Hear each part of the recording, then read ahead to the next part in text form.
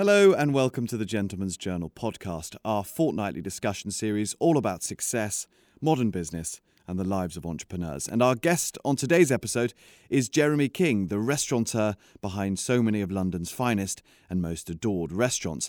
Along with his longtime collaborator Chris Corbin, Jeremy opened the Ivy and Sheekey and Le Caprice back in the 90s, all of which, I think it's fair to say, became London's first true power restaurants.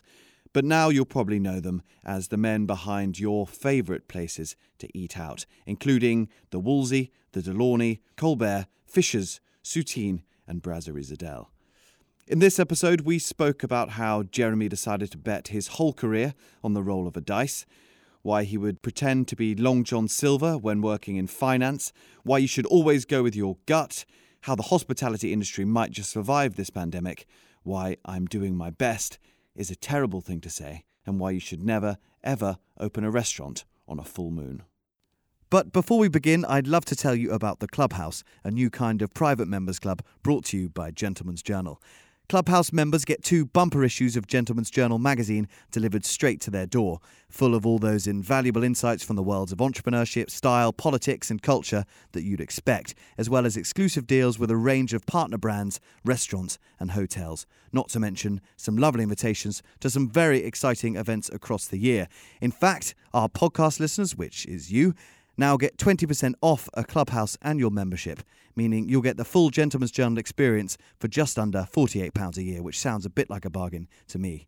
Just enter the code POD20 at thegentleman'sjournal.com/club. That's POD20 at thegentleman'sjournal.com/club. Right, on with the podcast.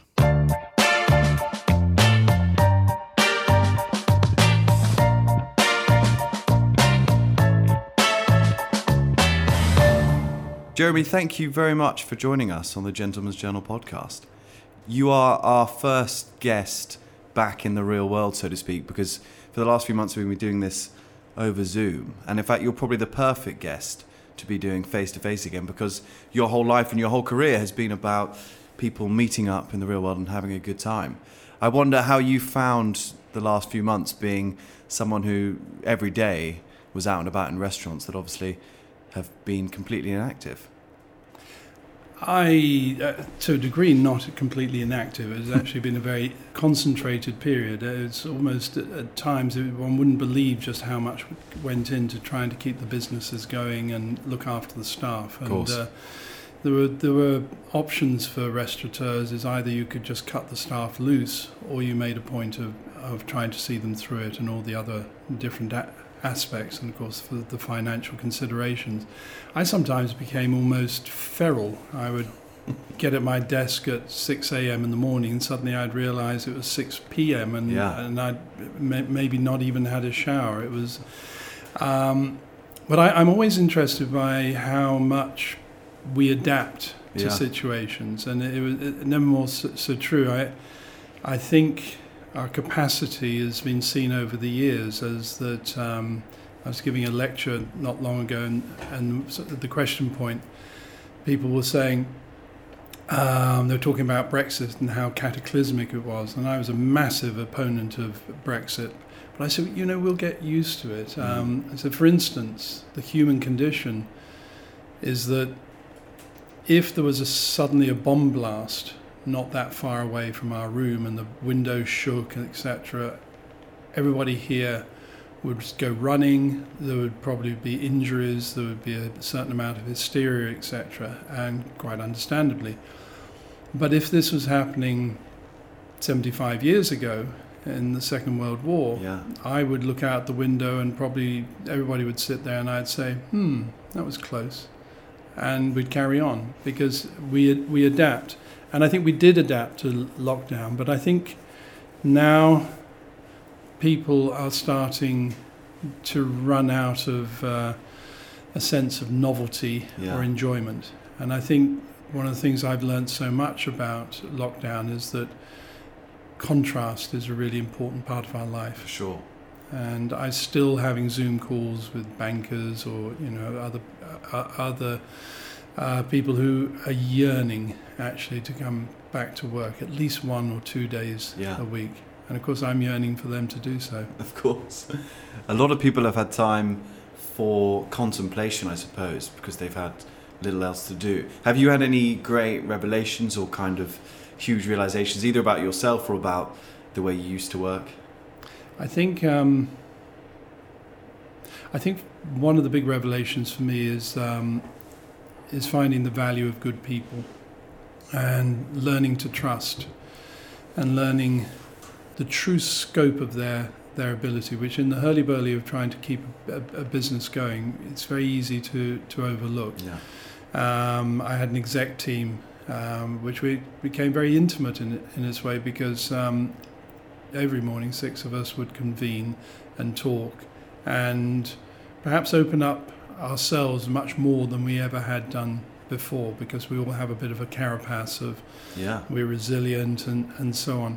I also learned that it became really quite easy to sort out the bad people from the good people, and it really, the lockdown brought out the worst in many, and I don't just mean commercially, and I've had great landlords and terrible landlords, but just in terms of humanity. And whilst we were doing things like cooking for the NHS, etc., the sheer altruism of people, and that's what I enjoyed most. And I think altruism is an incredibly important part of humanity, and we don't see enough. Yeah, absolutely. And what about the positives from a business angle? Has it made you realise that there were things actually that you didn't need to be doing, or things you were doing slightly wrong perhaps? Yeah, no, I think it's often quoted as you never waste a good crisis. Yeah. There are a lot of things about how we work in this industry, and the restaurant business is probably one of the most conservative of businesses. It's a surprising number of employees. It's over 3 million in the country. You know, we're a massive force, and we hate change vehemently. We resist change in any way, shape, or form.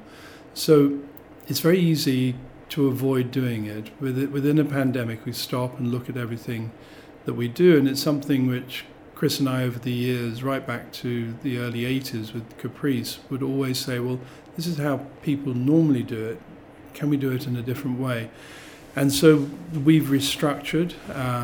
We've looked at efficiencies. We've looked at combining roles. We've looked at elevating people much higher than positions they were before.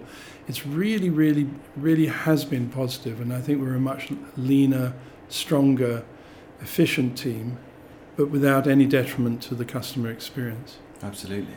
And what about the government's intervention? How do you think they've handled this? Now we've got a little bit of hindsight from the start of things. I would say commendable in intention, maybe not so much in execution. And there have been very good things. I mean, a fundamental problem for me, which is indicative of the feeling generally about hospitality, is that we had the problem with the job retention scheme. Yeah. So most people, when they're put on furlough, were on 80% of salary or up to 30,000. And a lot of people in this business, 30,000 is all they earn anyway, or more than they earn. And the government decided that service charge should not be included in that calculation. Yeah. And this was a fundamental issue. And a lot of people were living on 40% of what was fairly small salaries. And that, I sympathised with the government, because that was a very quick calculation, and a special committee had said, well, they don't always declare their tips. It was a complete misunderstanding. And there have been a few issues like that. I think the furlough scheme was extraordinarily good. I think it could, in a way, have been tighter, because I think a lot of people have abused it. And perhaps some whistleblowers will reveal that. Yeah. And I think generally, I mean, right up to the current day, of course, the Eat Out to Help Out, I'm hearing from a lot of people a sense that, yes, this gives us some sort of impetus. At the other end of it, and some would say, well, this is not the government, it's the mayor's office. But if ever you were to sit down and say, right, how can we dissuade people to come into the West End, particularly in the evenings and weekends?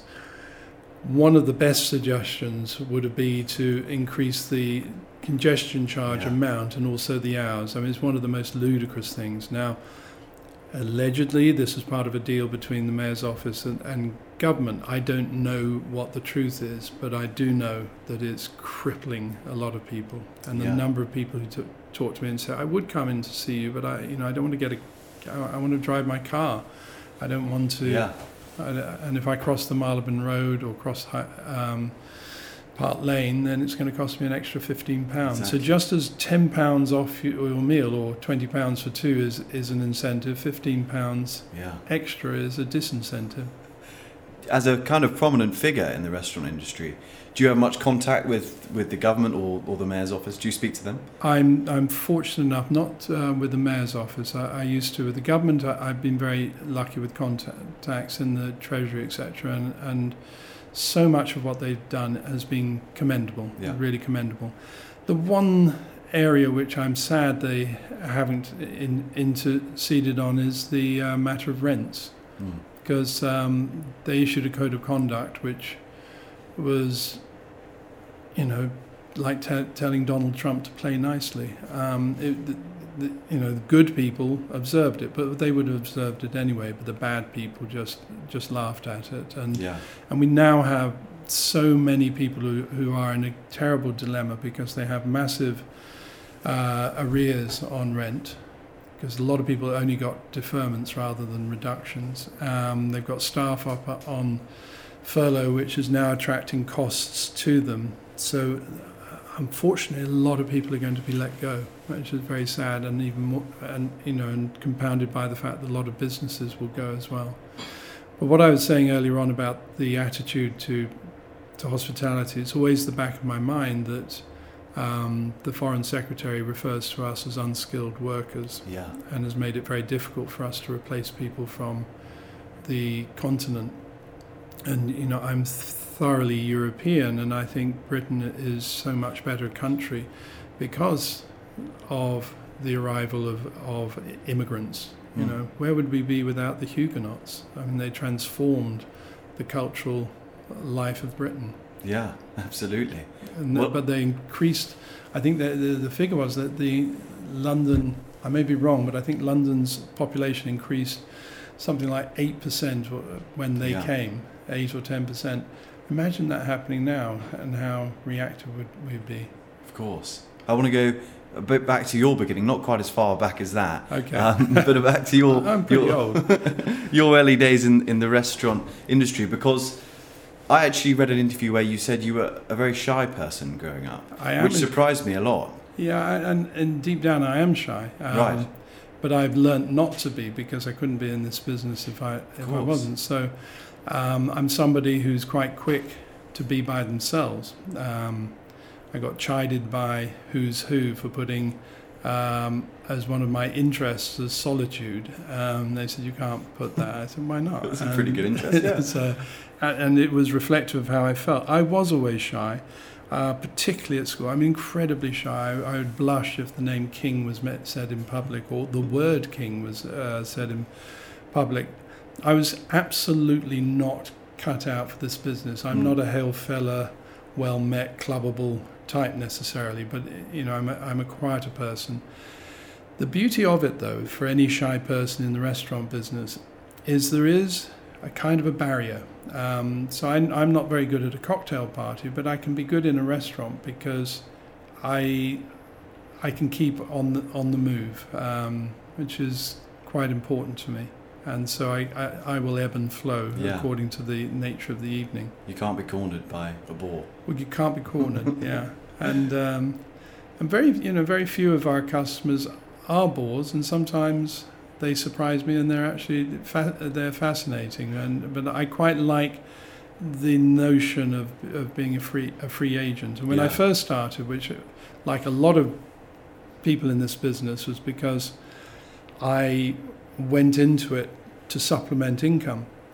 And this was back in the King's Road when I was started as a merchant banker in '73.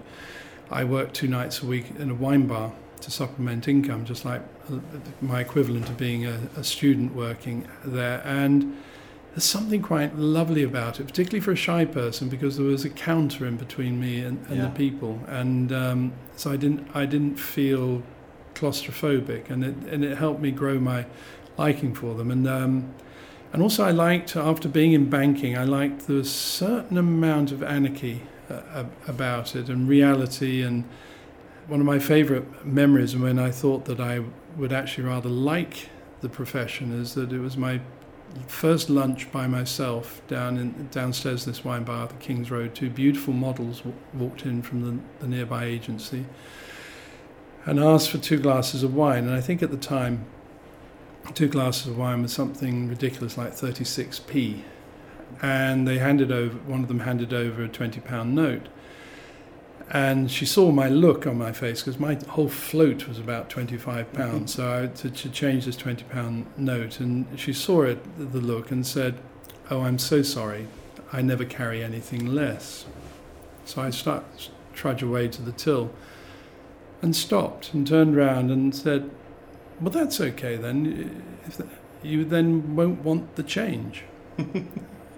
And you went, oh! I thought, I quite like this. I can be a little bit anarchic. I'm a fairly traditional Englishman. I'm not from aristocratic stock or anything like that. But I'm quite proper.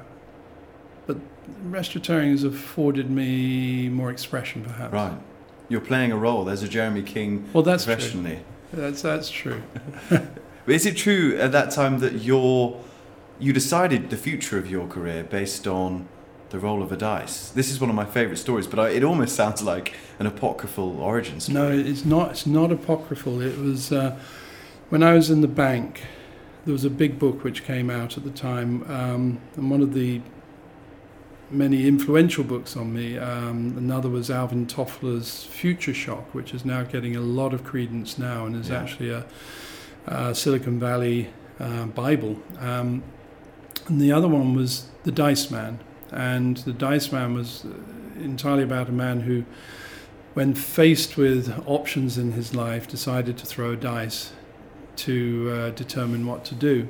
And it really was a cult book. It's not a particularly good book, but it was really popular. And so I used to throw the dice for all sorts of reasons, whether where we'd go to eat a meal, or where we'd go for a drink, or what I'd even drink. I became obsessive. I turned into my work. I was bored at the merchant bank, so I would determine who I was going to be that day. Yeah. And that could be anything from somebody who's lost their voice through to somebody who rather fancied the extremely ugly department head, or I used to go in the bank as Long John Silver occasionally, and did anyone notice? He said, no, they just didn't really notice. That's what sort of drove me crazy, and but it got serious because it was, and I think I started to apply because I was always a bit of a gambler, and I enjoyed gambling.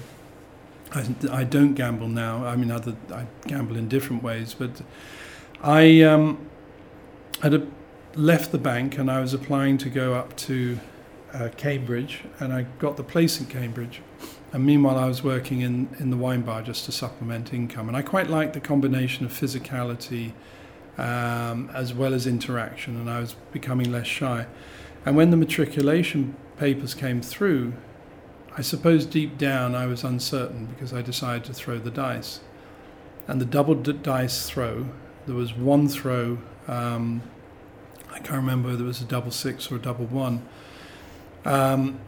which, whilst most of the throws were you go to Cambridge, you go to Cambridge, maybe change your course, you go to Cambridge but delay a year, and all sorts of options. But one was, if you get managership of this place within a month of your 21st birthday, which you had to be 21, you'll stay in this for life. And that's what came up, and wow. I got the managership of this wine bar and stayed with it, and regretted it a great deal. Life's been good to me. I've enjoyed the restaurant business, but I was never vocational. My vocation was to do whatever I did really well. Yeah. I'd like to have been an architect. I think I was an architect manqué in some ways, but I'm fairly honest with myself, and I knew I didn't have the absolute skill of an architect. When I know an awful lot of architects, and it was a family friend who got me interested. And when I see their sheer brilliance, not necessarily as draftsmen or whatever, just the imagination. And one of my great friends is Amanda Levitt, who was Future Systems and now has Amanda Levitt Associates. And when she sketches something and imagines something, I think, yep, I could never have done that. I can contribute, and one of the beauties of the restaurant business is that it encompasses so many of my interests, because I'm interested in architecture and history and music and art, and all these things become a part of the business.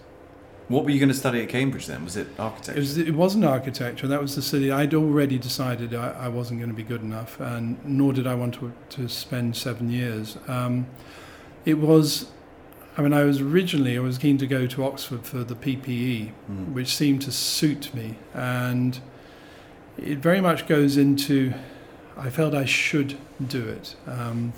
So it was an economics. I mean, I'm very arithmetic, so it was playing on that. But that was why a couple of those throws on the dice were about changing my course. Could I dare to do something completely different? I never found out. Well, I think it's worked out okay.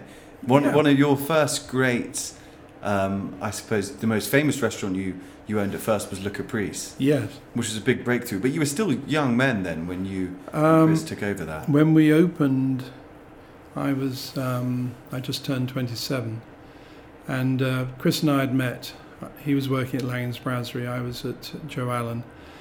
And we'd resolved to do a restaurant together. And then he happened to be asked by Joseph Fategi, the fashion mogul, to open a restaurant. He said, if we can do it with Jeremy. And the thing about it is Chris was properly trained in the restaurant business, and I was autodidact. So, and the way it worked is that I didn't know how to set up a restaurant. I started working in them. But when somebody showed me how a restaurant should be set up, then I would challenge it. So I would say, why do we have to do it like that? Why don't we change this? And Caprice was very, very important, I think, in the restaurant world. There's a lot of things which are so much part of the regular restaurant scene, the service and all these things, which actually emanated out of Caprice, because I refused to do things the way everybody else did it. But I couldn't have done it without Chris, because he had the formality of it. What were the things you were doing that other people weren't? Well, I mean, very simple things which would, people would furrow their brow at the moment. But for instance, we had an inordinately strong American following. They understood the Caprice much better than London did initially, because it was really quite unusual at the time. Nobody had a decor like that. So the Americans would come, and this is just, a micro element, as they we'd take an order for dessert and coffee. And of course the British way to do it is you had your dessert, you finished it, then the coffee came. But if you did that with an American, they'd say, where's my coffee, where's my coffee? As soon as the dessert would arrive. Because they were expecting it before the dessert. Yeah. And so we try and bring it quicker, and the Americans feel that they're being hurried, and the English would feel that they are being hurried, and the Americans would still say it's too slow. So I said, why don't we just ask? And everybody shied away from that, because you didn't do that in restaurants. You're meant to just intuit. It's just a formality, because actually the restaurant scene is very much like the old British class system. There's the very high class restaurants, the Michelin stars, hotel restaurants, etc., which are very proper. And nobody would try and emulate them. Then there was the middle class restaurants, which was kind of Caprice at the time, and then there was the cheaper ones. So, when I'd go to a high class restaurant, and I'd be blown away by the fact that once they took our order, then they knew everything about where the food should go, where the cutlery should go, etc. Whereas middle class restaurants, you took the order, somebody came with the cutlery and say, who's having the soup? And then you bring the food, who's having the chicken, etc. It just happened. And the head waiter explained to me, well, you take a particular position on a table and you number that, and then you number around the table, and then you mark it up for the host and particularly in those days, females and so on. And that's how it works. And I said, right, we'll do it. Oh, no, you don't do that in a restaurant like this. And I think with anybody who says to me, you don't do that, right. That's what then spurs me on to change. Yeah. So I think is a myriad of things like that which changed it. I mean, the notion of having a starter or a main course of a particular dish was unheard of. When we did a middle section, the small Caesar salad or a large Caesar, surely not. You either have starters or main courses. Ne'er the twain should mix. And it seems ridiculous now. Of course. But 40 years ago, that was the norm. It became one of London's first true power restaurants. Is that fair to say? I think it is fair to say, yes. And it had, for really what's quite a small restaurant, it had an inordinately strong following. Why was that? What did people love so much about it? I think it felt modern.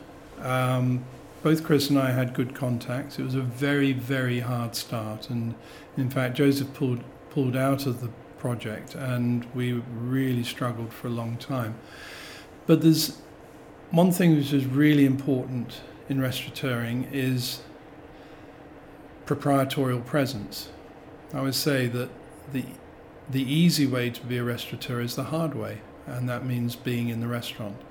And so it made such a difference. And there were turning points. There was moments when I remember, I think it was Chris picked up the phone, and it was Marie Helvin, who was with David Bailey at the time, saying, listen, we're coming along with Mick and Jerry, Mick Jagger, Jerry Hall, Brian Ferry, and so on and so forth. We'd like a table for 10. We'll be busy. And Chris said, you know what, this is what's happening. I said, we'll be busy. And so we started phoning people around and saying, get in here, get in. But I'm already in my pajamas. Doesn't matter, get in here. And we papered the restaurant so that it felt busy. Yeah.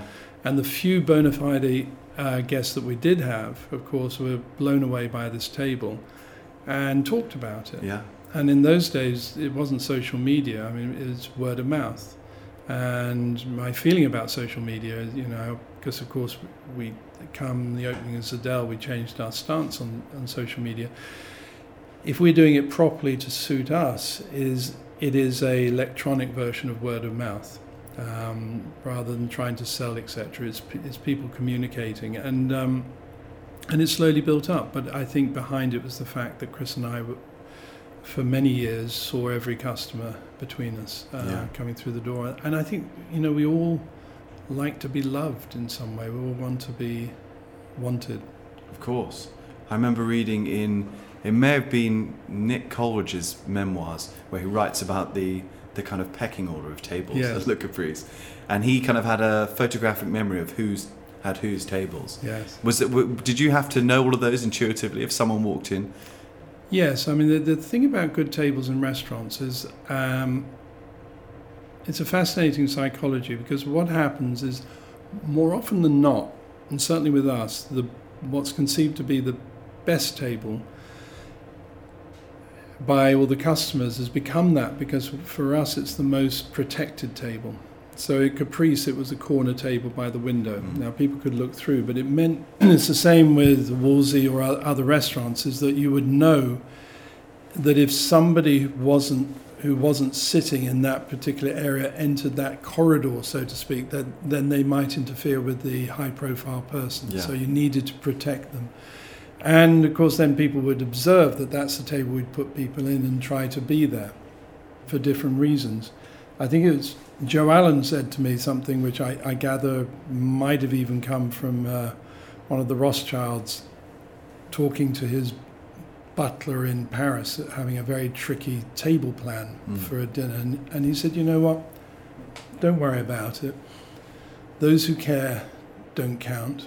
Those who count don't care. Yeah. I'm not sure it's absolutely true, but it's it was always interesting. Cool. And so and of course in those days we kept records, but we didn't have any of the electronic help that everybody does now.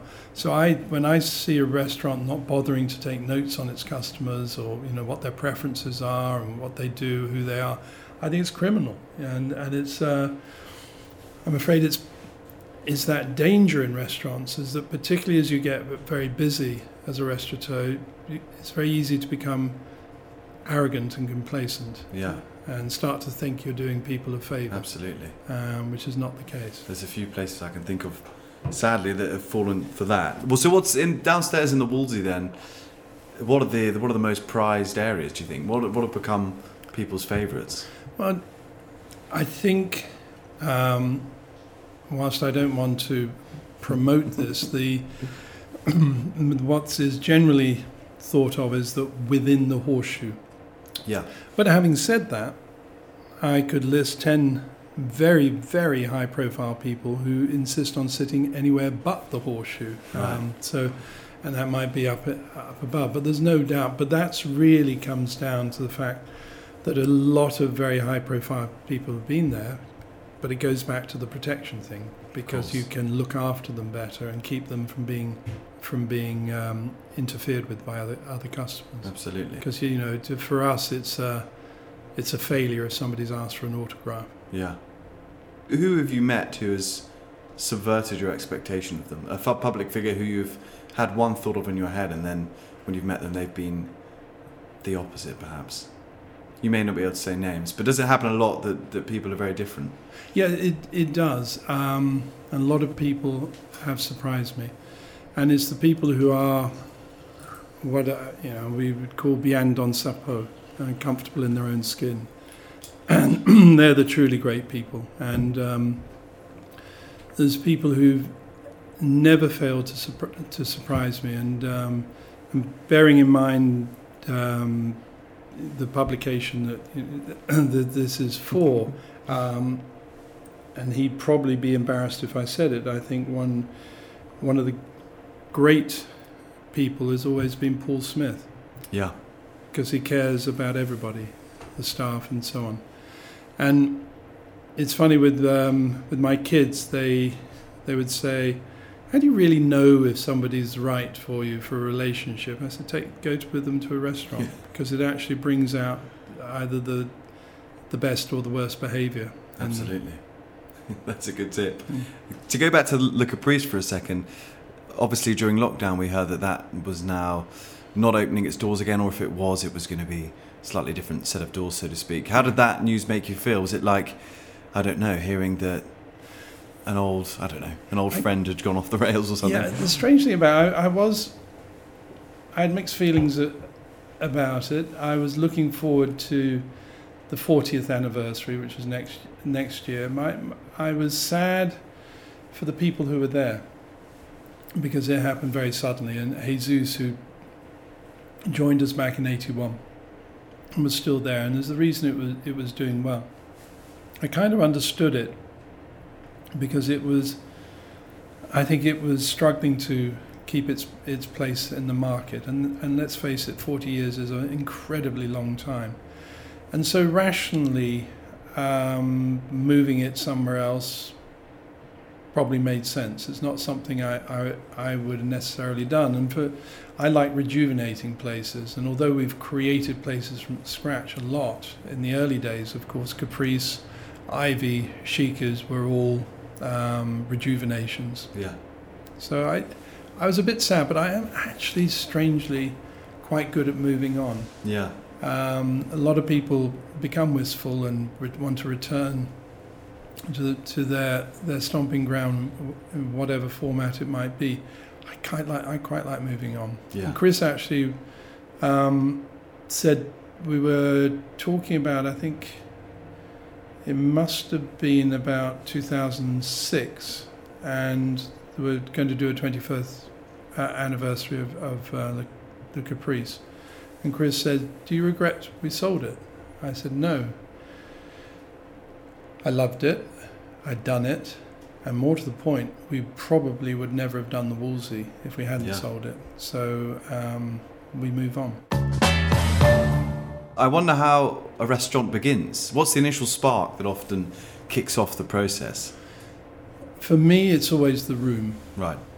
You can have plans. You think to yourself, okay, I want to be in this area. I want 8,000 square foot and this, that, and the other. And I'm thinking about a steak restaurant or whatever it might be. But for me, it's walking in the room and you know it. It's no different. People, for instance, when they walk into a new apartment or a house that they're viewing, they kind of know in the front hall whether they're going to buy the house or not. Yeah. I don't know if you've ever done it or whether you know you're going to rent it. You know, and then the rest of it becomes confirmation. And that for me is the thing. The room speaks to me. And I think where a lot of restaurants go wrong and why the casual dining sector has gone wrong is that concepts get imposed on buildings. So, I mean, a good example was when we bought Sheekey's, our agent, David Coffer, was out there looking for the 8,000 to 10,000 square foot restaurant and more. And one day I phoned him up and I said, don't worry, you can stand down on the search. We found the restaurant. He said, oh, really? Where is that? Because he'd shown me 2-3 restaurants which fitted my spec entirely. And I said, no. And I said, it's Sheekey's. So he said, Sheekey's? Your brief, 8,000 to 10,000, one floor, one big room, and more towards Mayfair. I said, yep. He said, Sheekey's, 2 floors, 5 rooms, 3,500 square foot. And as he said, and I'm purely quoting, he said, you're a fucking idiot. And he said, why would you do that? I said, because we like it. Yeah. It felt good. It really felt good. And that's what you have to do. And then, you know, it's really interesting when we were competing for what's now Colbert, the old Oriole site. And originally we'd been given the nod by Cadogan, but they suddenly realised they had the hottest site for a long time. I think there was 85 people applied for it. And, you know, it's all the people you can imagine, and were thinking they would get it and offering more money than us. And Cadogan had given a brief, and I went for the interview. And I hadn't taken masses of drawings and everything. I said, can I be a bit cheeky and say, your brief reads as a description of the Wolseley? And they went, yeah, that's what we want. I said, well, wouldn't it make sense for us to do it? And they said, yeah, but you're not offering as much money. I said, I know, but we'll deliver more, I promise you. They said, okay. So that site was going to be Wolseley Light. Yeah. But I went, having got it, went and stood there, and it was a concrete shell. And I said, no, this is wrong. This is wrong. This is like Imperial West End deigning to open a restaurant. You know, I'm not a great fan of chains at the best of times. I said, well, this needs a local restaurant, as if it's been here for 100 years. It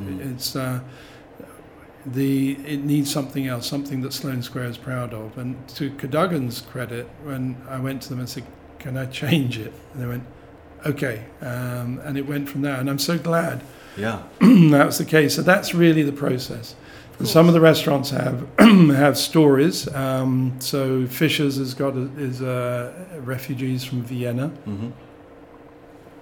Colbert has a story. If you look at the room, you think it's just 3 rooms and it's just a restaurant. Each room is absolutely different to the other, but they come together. They have different paneling, they have different lighting, different floors, because it's as if the original owner who started with the bar had bought up the shops next door and did a bit of knock through and got a deal on some tiles which were close enough and so on, and then it got a bit more luxurious as he got more affluent. And each room has a different reflects a different period in life. So the big corner room is actually all about Paris and the war, which he was missing, and the smaller room at the far end, what we call the new room, is all about French cinema of the 50s and 60s. There's, I could talk for an hour about that restaurant. Everything is make-believe, though. Of course. It sounds like you're a frustrated novelist, really, when you talk about these things. In some ways, I do love a story. Yeah. And the big brasseries don't have the full story. They just carry their own history and their own references. But places like Soutine, Fischer's, Colbert very much have a story. And how many drafts do those stories go through, or are they do they arrive with you in a dream or something? Yeah, it suddenly comes, and then I sit and write it, and then I might embellish it more. And do you actually picture these people in your head? Do you know what what they dress in, what their hair looks like? Absolutely, and I even I know what the Fischers look like. Wow. But actually, what they look like is purely a photograph I bought in Vienna flea market. But they've become the Fischers. I've got photographs of their children and their friends, and it spills over. I mean, my wife was helping me buy paintings, etc. And one day I'd asked, I said, I need a big painting, portrait for the end of the room. And she said, I found this one here in Czechoslovakia. It's a bit dodgy, the source. And I said, do you like it? And I said, it's great, it's perfect. Do we know who it is? She said, yeah, some guy called Richard Tauber. I said, you're kidding me. Because Richard Tauber was the most famous tenor of the early 20th century. I mean, came out of Vienna and moved to London at the same time as the Fischers moved to London because he was getting away from the programs, etc. Yeah. And lived in northwest London. He would have known the Fischers. So, wow. So, and she said, well, it's a risk because we could send the money and never see it. And I said, no, it's too good, good. So if you ever go to Fischer's, you'll see the man in the trilby. That's eerie. Yeah. That's incredible. It's difficult to know where fact and fiction end, but which makes it fun. Of course. Do you think you have a better barometer of a kind of atmosphere of a room, even if it's an empty shell, a concrete block like a Colbert, or even a restaurant room when it's at full capacity? Do you think you can tell better than most the mood of the place? I think we do it. I mean, we do it naturally. In all our different professions. There's a writer called Brooks, this is Robert Brooks, who wrote a book called The Social Animal, and who says that when we assess something, and it might be a potential partner, a person, or it might be danger, or whether we like a building, consciously we are sort of plodding, looking at things, oh, I quite like that, and so on. But our brain is working at millions times faster, and that gives us intuition. And nobody really understands intuition or instinct, but it's there. It's our brains just taking it in much quicker than we can deal with it. Yeah. We can't synthesize that, and so what ends up happening is you get a situation. I mean, I heard him talk once, and he was explaining that there have been in the American Army people who fighting in Afghanistan or Iraq, etc., and they put these specialists at the end of a street because there's always a fear of an IED, an improvised explosive device, and they'd say, is there an IED in this street? And the guy, the really good guy would get it 95% right. And they'd say, how do you know that? He said, I don't know it. He said, well, why do you say yes or no? So, well, if I get a cold feeling in my chest, I say yes. But it's the brain which has taken all that information. And it's like us getting butterflies in our stomach or whatever it might be. We know so much more that's going on. So I'm fortunate because I've done it thousands and thousands of times. I can walk into a room and know whether it's going well or not. Not because nobody's got their hand up asking for something or whatever. It's just a feeling. Yeah. And all of us in our different professions develop that sort of muscle in different ways. And what happens if, God forbid, you walk into the Wolseley and it does feel dead? It feels like does that ever happen? If I've walked in and felt the tension from it, and it can be different things. I mean, the other things which sometimes happens, which it took me a long time to realise my instinct, is I'd walk into a room and it would feel wrong, But I learnt also to turn to the receptionist and say, "Is it a full moon tonight?" And Wow. it's extraordinary. During full moons, people behave so badly. Hence the word lunatics. Yeah. And people get very agitated. They get they discombobulated. They get aggressive. It's amazing the effect a full moon has on a room of people. And for me, I think these things you have to understand them and work with them, and then we become more sympathetic to the people we're looking after. Because in hospitality, if you don't have care and compassion and a desire for understanding of those people, then you shouldn't be in the business. So never open a restaurant on a full moon. Always look at the lunar calendar before you... Well, although that may not matter. Of course, there's a lot of people who will look at any number of other signs, and I'm never sure. I mean, I'm not a great person for astrology, but I do know that a full moon, indisputably. And the other one, which is always fascinating, which the staff have learnt to trust me on, is Mercury in retrograde. Yes.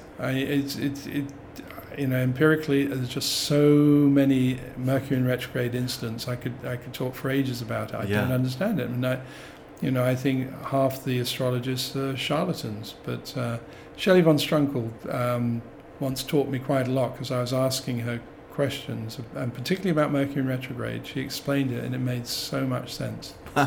And so I often alert. I say, right, it's Mercury in retrograde, because things will go wrong. The computers will go down, miscommunications, people fighting with each other electronically because, the phone going off. It's amazing. It's wow.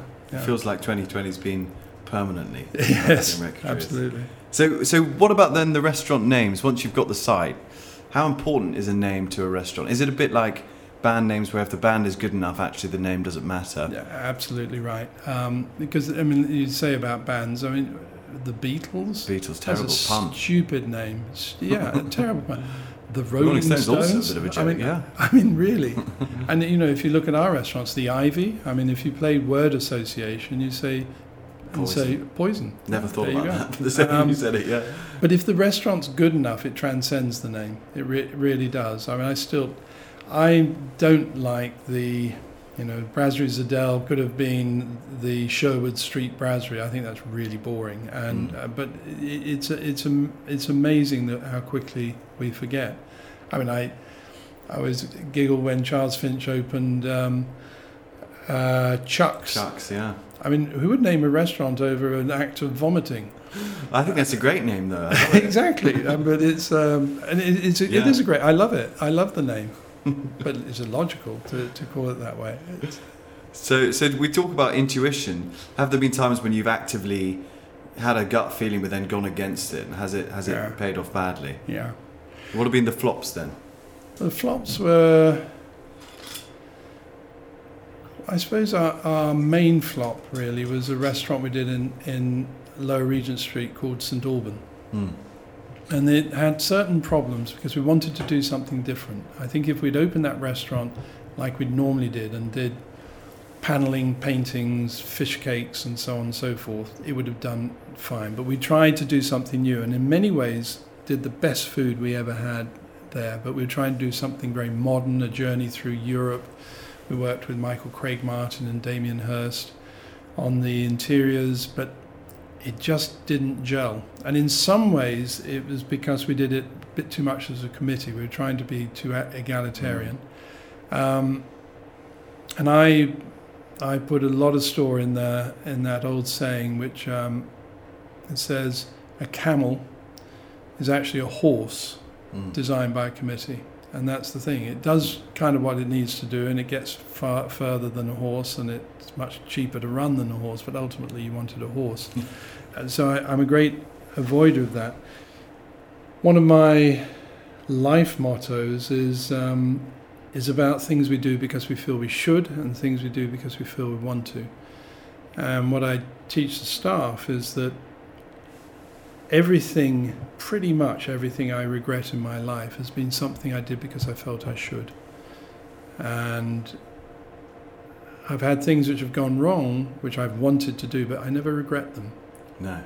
And I think, regret is a big part of our life. So I find that incredibly important, and I counsel, whether it's my children or their friends or my friends, when they're trying to make a decision, what do you want to do? But which is often obscured because there's a greater salary, for instance, on a job decision or whatever. I said, just go for the one you really want to do. Because if you do it well, you will then earn a bigger salary. Yeah. It's easier said than done, though, because often you don't quite know what your gut's saying. No. It changes day to day. Well, absolutely. How can you put the finger on it then? Well, it's very hard because sometimes there are musts or needs, and you've got to earn a certain amount of money and so on and so forth. But deep down, I think we all know.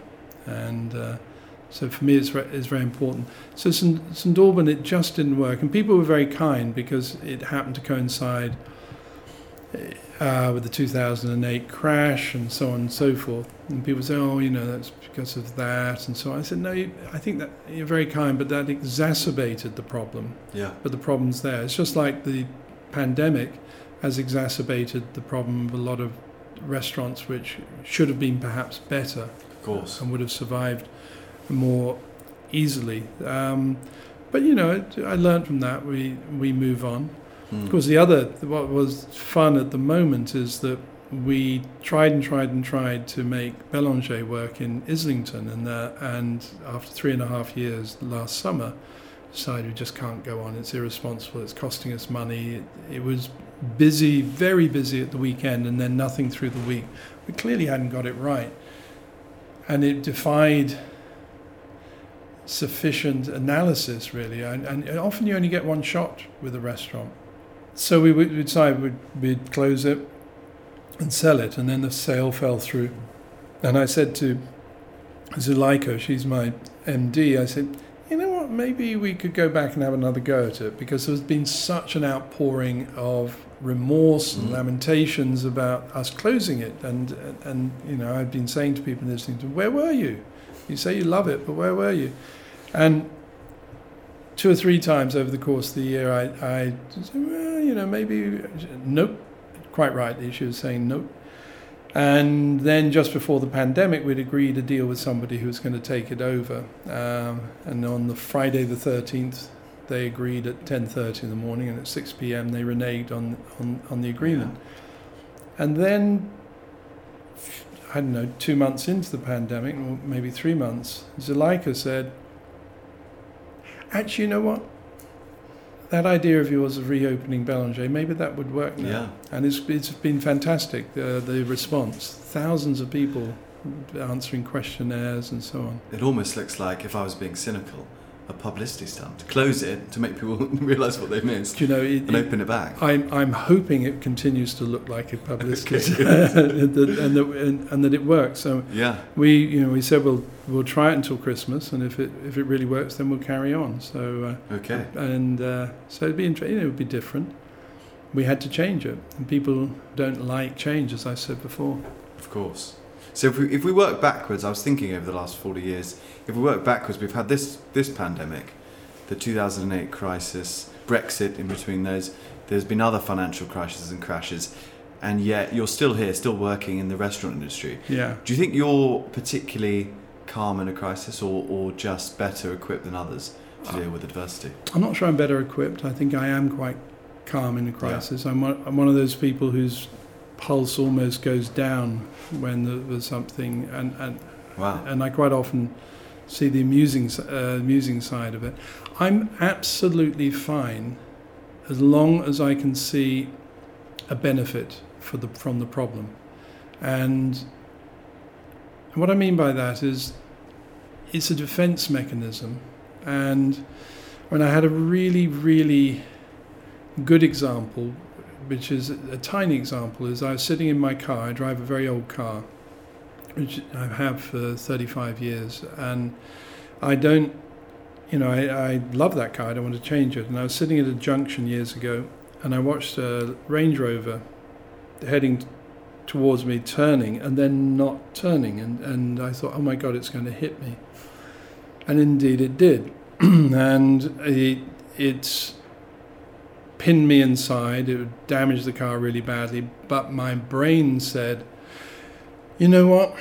It needed some work. It needed a respray. Even at the moment you were... In that moment. And then luckily I'd also made a vow that I would never swear. And it's something which, although I put that vow on furlough during the pandemic for a while, it's back on. So basically for 30 years, I very, very, very rarely swear. If anybody hears me swear, I can quote, I quoted David Koff earlier on. If anybody hears me swear amongst the staff, they're entitled to £5. Okay. And if it's a room of 100, they're £500. And I was so angry, and I remember I had to crawl out of the other side of the car with a bad back. And this woman was saying, "Oh, I'm so sorry." It was a young woman. "I'm so sorry, and I just don't know what happened. The brakes seemed to fail." I said, "It's right, it's all right." So because I knew that I was so angry, I said, "It's fine. Let's just swap details." And she gave me her name, and I recognised it as being a customer who'd actually been helping me on a planning issue before. And I thought, thank God for that, because if I'd turned around and started venting my frustration, and I do find that it's one of the most useful things, because if we don't swear and we have to articulate our anger, it tends to dissipate much quicker. It's the same as, if somebody's threatening you and shouting at you, what you must do is always bring it down. Talk quietly. Yeah. So rather than exacerbate. So that must be useful on a restaurant floor as well. It is on a restaurant floor, because people lash out. I mean, it's something I say to the staff is that you don't take offence when people are really rude to you, because unfortunately often they are making their issues your problem. And so just try and understand it. They're maybe unhappy at home or work or whatever it is. Don't take it personally. And it's through doing that, and often I'll say if somebody is misbehaving and being rude to the staff, I said, no, we're not doing this anymore. Because the whole point about going to a restaurant is that you're entering into a contract with the restaurateur to try and have a good time. The restaurant can't give people a good time unless they want it. But so often people go out intent on venting their anger. It's such a shame. So the customer isn't always right. The customer's right until they prove themselves wrong. And how often do you have to find yourself saying, "Listen, you've got to go"? Very rarely. Very rarely now. And I think that's partly because of proprietorial presence. And I must admit, because I'm close enough to them, I always side with the staff, because there's enough people who they trust me enough that I will look after them. Of course. And people, it's an interesting thing in a restaurant, because I've witnessed so often people's being turned away, and they'll then complain to me and say, "Your staff was so rude to me." And I'll have been standing there when they did it. They didn't realise. I said, "Were they actually rude to you, or did they tell you something you didn't want to hear?" I said, "Because of that." And whenever anybody says your staff were rude to me, I assume they were frustrated because they didn't get their own way. And so that's why I side with the staff. There must be a tension knowing people and knowing your customers when they come in and expect to get a table and there genuinely isn't one. Do you ever have to kind of let friends down in that way? Oh, yes. I mean, all the time. And, of course, it's a big differentiator as to how that's accepted. And, we'll do anything, of course, to look after our regular customers. We've built it upon it. But people are very funny. I remember back days of the Ivy, somebody had phoned up 3 weeks' notice and had been told no, and they asked to speak to me, and they said, "This is ridiculous. Anybody phoning up 3 weeks in advance should be automatically given a table." I said, "Well, what if 500 people phone up? Where am I going to get those 500 tables? I got 33 of them."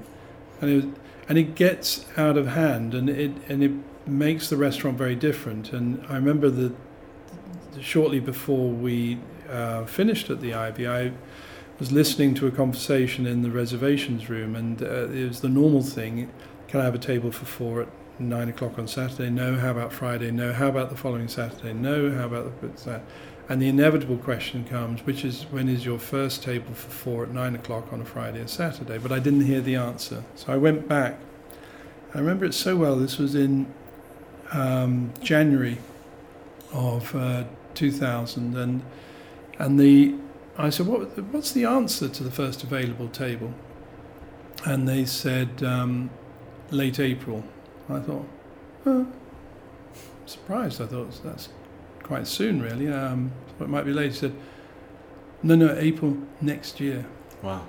And people were booking 15 months in advance. I said, stop it straight away. Because the people who arrive, who buy a ticket, are coming for the wrong reason. We're more spontaneous. Yes, you can do it. There's a certain amount of tables we let out on that basis, but then we close it down, because everybody comes and sits there, and the reason they're booking is because they've seen a photograph of somebody famous coming out of the front door, and they're going to expect to see them, and they don't do anything for it, because it's a phrase I used during the pandemic to explain things is the conviviality of community. It's not a theatre show going to a restaurant. It's meant to be convivial. And the restaurants where people just sit and take photographs or show each other YouTube or do like that, I hate that sort of environment. Yeah. That may answer my next question, which is, what are your bête noires of the current restaurant industry? Yeah, photography, YouTube. Do people really watch YouTube? Or YouTube, or showing each other clips and so on. I mean, Instagrams and so on and so forth. I like a restaurant, perhaps not so much what my bête noires are. There are plenty of them. Loud people, I can't bear when people are loud, because they ruin the whole room. One loud person can destroy a room. I want to go to a restaurant where I feel that I walk through the door as almost as I'm lifted off my feet by the people who greet me, and that I'm passed from one to another, and I join a table, I look around the room as I'm walking to it, and I see people I might know, or people who are very well known, or people who shouldn't be together, and there's a buzz. And then I sit down at a table with friends, and nobody's got their phone out, and there's this engaged conversation, and you join in it, and you think very quickly, this is why we're doing this. Whereas a lot of people go out and sit around in desultory circles, men with and nothing to say to each other. And that the meal proceeds, the conversation gets better, you laugh, it's not just anecdotes, it's questions and explorations. And then at some point somebody stops and looks down at the food they're eating, and they say, you know what, this is really rather good. And then somebody else says, and fairly priced as well. And then you go back to it, because I don't like going to restaurants which are temples, where all you hear is the clink of cutlery and glasses and people whispering, what's yours like? The restaurant is a catalyst for whatever people want. And that's why we like doing grand cafes and restaurants, is because you go there for all sorts of different reasons. You might go with your partner or with your family, or for a reunion, an old school friend, or an interview. You might be going to seduce. You might be going to divorce. A lot of people do all these things in restaurants. And it's a great restaurant allows you to do whatever you want in it. And you can dress as you like. And that's what makes a restaurant really special. And that there are affluent people, but there are non-affluent people. A lot of the most interesting people who go to restaurants are actually the least affluent, because they bring the life and the buzz and the fun. Yeah. And what about the food trends or the conventions of modern dining that maybe you don't like so much? Is there anything that really gets on your nerves? Actually, funny enough, the thing which really gets on my nerves, I mean, I do sometimes wonder about all the different fusions and which just seem to be people not understanding food, but trying to look for innovation. I can't bear going to restaurants where there's drizzles and brunoises and chop this and tweezer fed little herbs, etc. But actually the fundamental chicken or whatever it might be is not actually very, very good, and it becomes all for show. And the very simple rules in a restaurant is when you put food on a plate as a dish, you are basically saying subliminally, eat this in these proportions. So you get quite a lot of potato because it's fairly bland, and you only get a small amount of wasabi, and it works through the meat, and you kind of know how to combine them. But what's happened so much now is that people put food on the plate, those ingredients which in themselves are probably good, but they put them in proportions to look good, right, as opposed to taste good. And that's what drives me crazy. I've never considered that. But it's often the case, and so you'll get, because wasabi is really nice and green, you'll get too much of it. And it should be the whole properly constructed dish. And let's face it, none of us really need more than 3 things on a plate, unless it's a mixed seafood or something like that. Yeah, of course. So before you go, I want to ask you our quickfire questions, which we spoke briefly about before. Oh, yes, which I will probably fail at terribly. Well, that might be just as exciting. But my first question is quite interesting because it's what would you be doing if you weren't doing this? And I wonder what would have happened had that roll of the dice gone differently all those years ago. I really don't know. I've looked at a lot of things. In fact, when we sold the old restaurants, I thought I was going to discover what I really wanted to do. I still don't know. I go back to Peter Crouch, who said, "What would you have been if you weren't a footballer? A virgin." I'm sure there's something in me which would be the equivalent. So there's still time for another career, do you think? As a novelist? So. Yeah, I think it was André Gide who said that every man, and of course this is sexist times, should have 3 careers. Right. So I sort of think I've had 3 careers, because I went out of the hospitality and came back in, and I had the merchant banking. Yeah. But I'd love to do something else. Maybe you're right.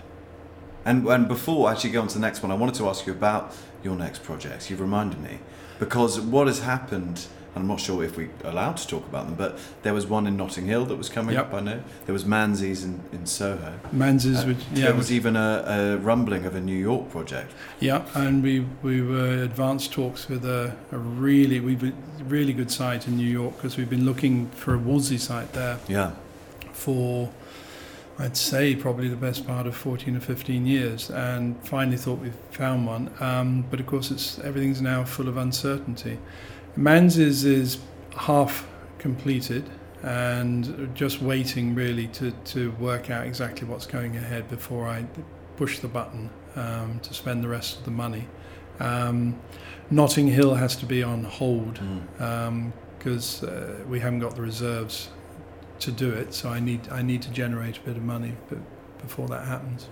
Okay, so there's still hope. Oh yeah. I mean, Manzi's is I don't know if you noticed when you walk through all the yachts, etc., which are up there. They're all going to Manzi's. Okay. It's very advanced. It won't take too much. And is there a backstory there? Is there a no, not. It's more about the genre of food or fish restaurant. I can picture it now. Yeah, no, it's very the paneling. Yeah. Like the murals and frescoes, yes, exactly, and mermaids, mermen, okay, mer binary. What's next? Back to the quickfire then. I told you these are always more like slow fire. What's your worst habit, Jeremy? Perhaps being over optimistic. Okay, I don't think that's a bad one. No, it can prevent you from confronting the truth too soon. Always believing something will sort out. Are you a punctual person? I am just about a punctual person. Someone told me that all optimists are always late because they think they can always get the exact tube and the exact. No, it's a fair question. I beat myself up if I'm late, and yet I don't always leave enough time. Okay. What's the most impressive thing you can cook? The interesting thing is sometimes I get help from the restaurants with ingredients, and I'm a brilliant finisher when it comes to cooking, because all these years watching chefs finish dishes, I'm actually have a good reputation for being able to put things together, because one of the big problems about cooking is everybody thinks it has to be timed to finish exactly at the same moment. The truth is, I do a really, really mean stew as well. Oh, wow. and I particularly derive enjoyment from cooking a myriad of different types of stews. Okay. Yeah. And what are you most proud of in your career thus far? That it worked out when I had no right necessarily or qualifications for it to work out, and that I've made a lot of people happy. Absolutely. And then on the other side, what have been your biggest failures or regrets? Of not being more bold. I mean, I think in the restaurant side is perhaps not being more ambitious. And deep down, my biggest regret has been losing control to investors. I still have control, but I like being a independent, benign dictator. Okay. Emphasis on benign, of course. If you could learn one new skill, what would it be? Either singing or typing. Typing? Do you still do the kind of two-finger? My father's your exact age and he does that as well. Yeah. It infuriates me to watch him. Yeah. Touch typing.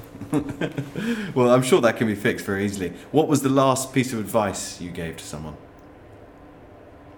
I think the last piece of advice I gave was very much on the basis of seek what you want to do rather than what you feel you should. But the other thing which I advise a lot of people on is not to be scared of change, but particularly in this business.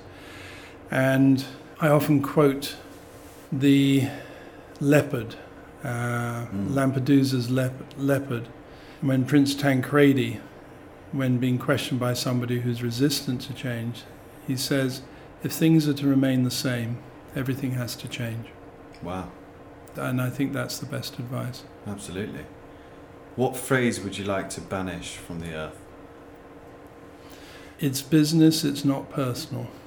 Okay, do people say that a lot to you? Wow. As an excuse. Okay. Do you think all business is in some way personal? Yeah.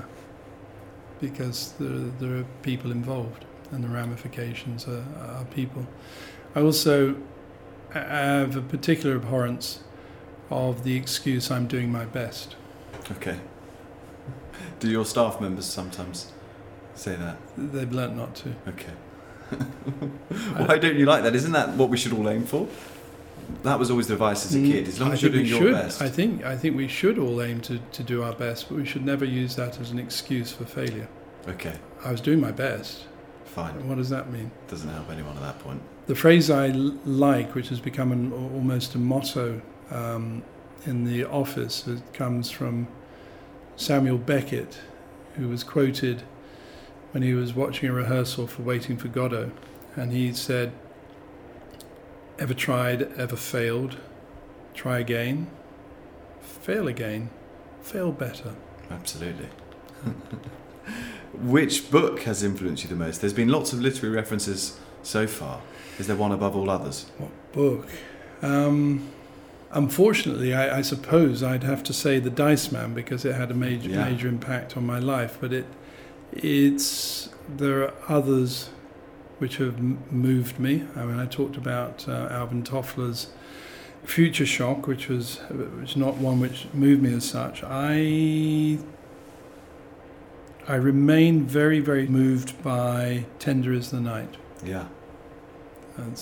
And that's got a great grand hotel with a grand dining room in it as well. And it's just evocative of a period and a behaviour, and also the sadness of madness. Yeah, absolutely. I want to go back to The Dice Man quickly. Do you prescribe that to anyone? No. If they're not sure? No. That's not a way to live your life. No. In fact, I always say to people, don't read this book. Okay, fine. There was another book in the early noughties like that, Yes Man. Do you remember that? Yeah. It was then a film with Jim Carrey. Yeah. Where he said yes to everything. Yeah. That's a more extreme example, Yeah, isn't that's... it? Not good things to live No, by. What's your personal motto then? We've had a few. Oh, right. If I'd known, I would have... You would have saved one in the bank. I would have said, yes, You can reuse them, Yeah, I think it probably then it's the no matter, try again. Yeah. Fail again, fail better. Absolutely. And finally, what is your idea of happiness, Jeremy? Not worrying. Do you worry a lot?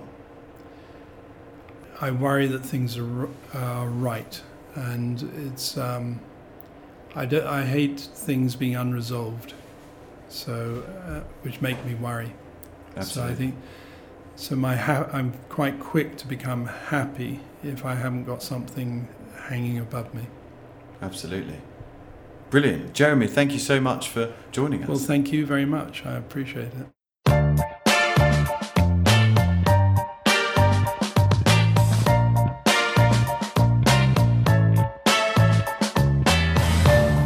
Well, if you enjoyed that episode of the Gentleman's Journal podcast, you'll almost certainly love the Gentleman's Journal magazine, the world's finest dispatch from the front line of luxury, entrepreneurship and style. In fact, lucky podcast listeners like you now get 20% off our annual subscription. Just enter the code POD20 at thegentleman'sjournal.com to find out more.